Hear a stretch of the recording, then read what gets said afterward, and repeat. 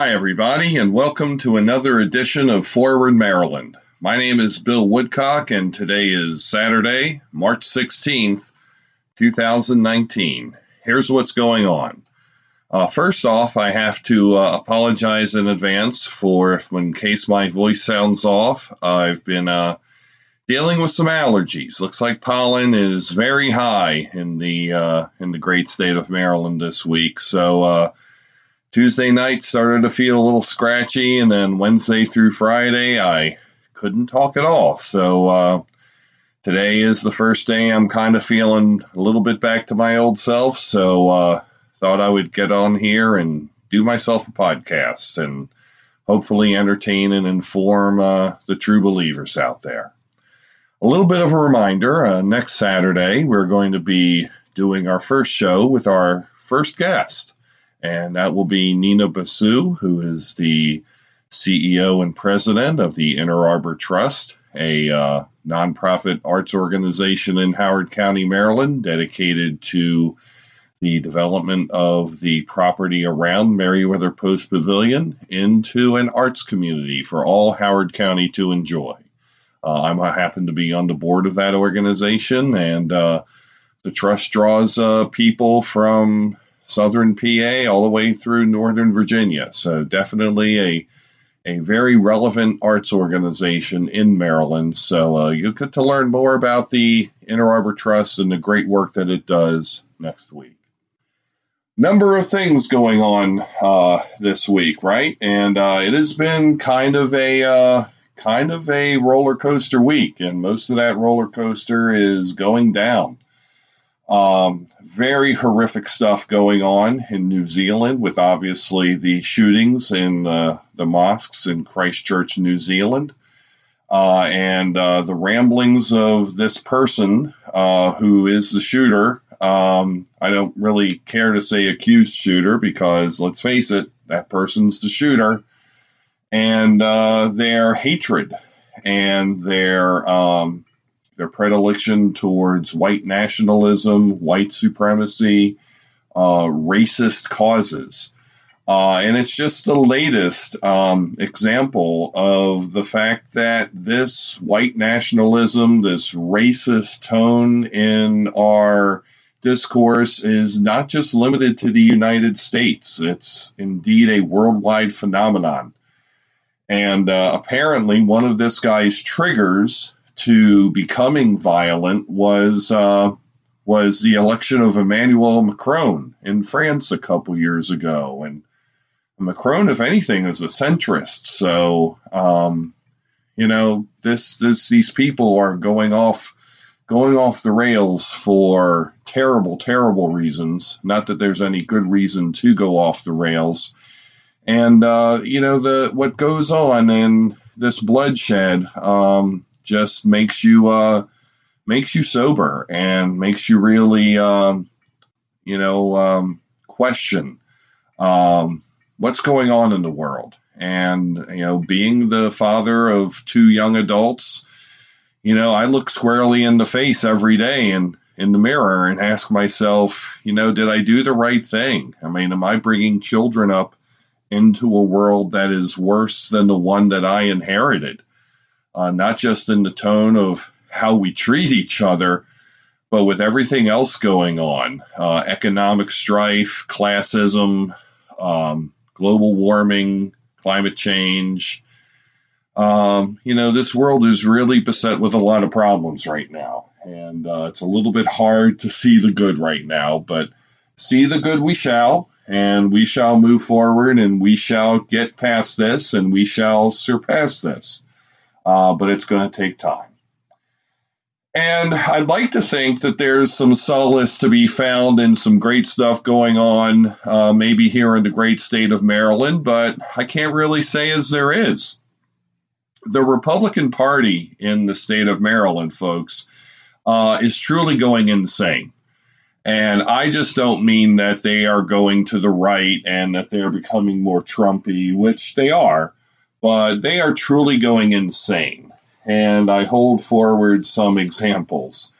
In Howard County, there was a Facebook post last week that a bunch of local Republicans jumped on. A local Democratic activist, a woman who became active after the 2016 elections, was very vocal with issues of the local school system in Howard County, and was very much a participant in the county executive election, and a big fan of the county executives, Calvin Balls.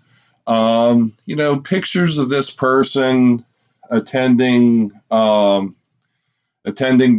to the halls of Congress and meeting a woman who has been known to say she happens to be a woman of the Islamic faith and has been known to say some controversial things, in that community and with respect towards other faiths. Apparently, because this local activist met this woman, now all of a sudden the Howard County Republican Party has decided to brand this woman some sort of a radical. And that's lunacy. That's lunacy. I know this woman personally. She's not a radical. She's a mother. She's a wife. She's a professional person. She's an activist. She cares about her community and about making it a better place. So I don't want to hear this nonsense. These local Republicans and state Republicans know better. They don't be better. They don't act better. And as far as I'm concerned, the whole bunch of them are a bunch of gutless cowards with no stones. They're disgusting. Every single last one of them. And, if they don't like it, if they don't like living in a diverse world, then to each and every one of them, get out of your little McMansions in Western Howard County and go somewhere where people will adore your racism and your white nationalism and your white supremacy. Go to Alabama, go to Mississippi. Better yet, just get out of the country altogether. Just go. I'm really sick and tired of these people attacking private citizens. I, for one, stand as a private citizen who Howard County Republicans have attacked personally. And I have a public voice. I grant that.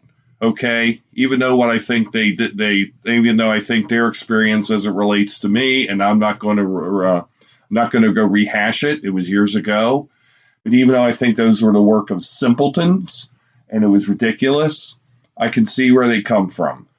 But this woman has no public voice. She just exercises her constitutional rights.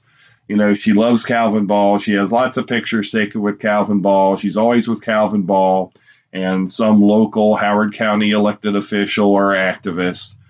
All she wants to do is to stand up for what she believes in. So for the Howard County Republicans to call her some sort of a extremist, that's just racist and classist and classless on so many levels. These people are disgusting, and they ought to be ashamed of themselves.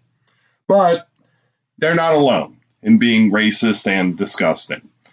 So in Anne Arundel County, Anne Arundel County's Republican Party is hosting its annual Lincoln Reagan dinner. And so they have chosen to have former White House press secretary Sean Spicer be their keynote speaker. Well, my goodness, I could not imagine of a more fitting person to speak to Anne Arundel County Republicans, the party of Michael Peroutka, the former Southern Party activist, than Sean Spicer, who was President Trump's first designated liar. We all remember the day after the inauguration. This was the biggest crowd ever to witness an inauguration, period. I mean, even when Stephen Colbert brought this guy out last year, to kind of, give him a little bit of a chance to redeem himself, he couldn't. This guy's just like a lot of other Republicans. They were principled. Spicer was a conservative communications person, former communications director of the Republican Party, for a long time. And then as soon as Trump got elected, these people lost their souls. And he just became a parrot. He just became a mouthpiece. So, good for you, Sean Spicer. Glad you got a little speaking gig. Hopefully you're not getting any money for it. But Anne Arundel County's Republicans ought to be just ashamed of themselves. The anti-immigration movement seems to be spreading to Harford County. I saw a picture of a Facebook post where there's a delegate in Harford County who had a picture of herself taken against a huge brick wall and was holding a brick. I don't know what relevance in Maryland we have to build the wall. The state legislature has absolutely no role or say-so in building a wall. But Republicans, it just shows that anti-immigrants, anti-others, anti-anybody whose skin is not white is a thing for today's Maryland Republican Party. And what a sad state of affairs from the party of Charles McMathias, Connie Morella, Marty Madden, more locally, even Bob Kittleman. What a sad state of affairs. Ellen Sauerbray. What a sad, Marjorie Holt. What a sad state of affairs. Helen Delich Bentley. Oh my God, I could just keep going. Wayne Gilchrist. My goodness, Roscoe Bartlett. What a horrible, horrible state of affairs. I got another one. How about Bob Ehrlich? Just a sad state of affairs from the Republican Party that all of those people I just mentioned stood for, and what it is now. It's just pitiful. It is absolutely pitiful and pathetic. And people who are conscientious Republicans who want simply less government, less taxation, where do they go now? I don't understand where they have a place in politics anymore, because you can't be a Republican anymore. Because if you're a Republican, you have to buy in to this racism, this anti-otherism, all this other crap. Where do you go? I'd really like to know from some Republicans, because right now, Republicans who represent the Maryland Democratic Party are people like Kirby DeLauder, the Frederick County Commissioner, Mike Perutka, who I just mentioned. It's these yokels out in Howard County, who I just won't mention because they're imbeciles. It's just terrible. So, that is what it is. To continue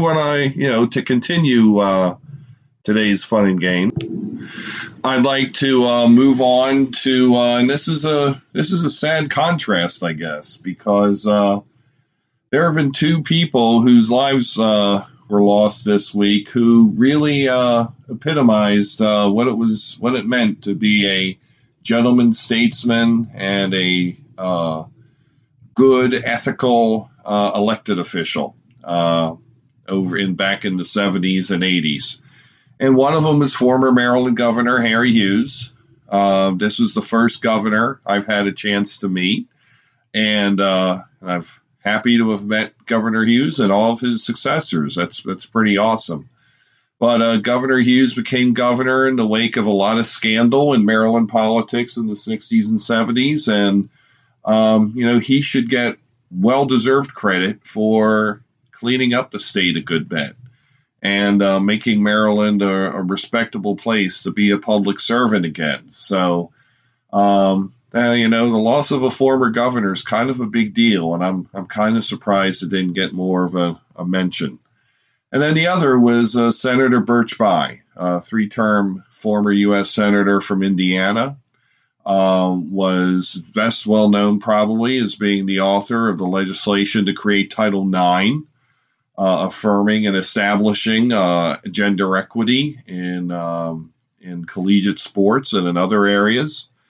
And, again, good, solid Midwestern values. Maybe ran for president in 1976, but not exactly the most charismatic person, but definitely a solid senator and a solid public servant for the people of Indiana. And so his passing is also a loss. So just one more thing before I go about this whole thing with the Maryland Republican Party. Where's Larry Hogan in all of this? I mean, he has to kind of start to be considering himself to be a person without a country, because if the grassroots of the Republican Party are turning hard right, what's in this for Hogan? What does Hogan do? And frankly, my opinion is that this just enhances the chances that he'll run in the Republican primary against Trump, because I think somebody ought to run as a Republican against Trump. Somebody ought to stand up for what the Republican Party has classically stood for up through the age of Reagan and, frankly, up through the age of George W. Bush. And if not Hogan, then who? I don't see John Kasich getting into that. I don't see Jeb Bush getting into that. And I know Bill Weld is thinking about it, but they've all kind of been around it a little bit, and Hogan is not. He successfully has won 2 terms in a very blue state, and he has some conservative credentials. So, I wonder that as we see the Republican Party in Maryland, maybe become even too red for Larry Hogan, if instead of simply accepting that and accepting that he has been a political unicorn in the state of Maryland, because I guarantee you a radical right-winger in Maryland, if they nominate one for governor next time, will not win. So instead of being known as a political unicorn, maybe he could stand for something. Maybe he could stand for what the next generation of national Republican leaders ought to be. And it's not what's in the White House right now. Just a thought. Anyway, made it a pretty long podcast here this episode, so I guess I had a lot to say. I'm Bill Woodcock. Thank you again for listening to Forward Maryland. Have a wonderful rest of your day. Take care.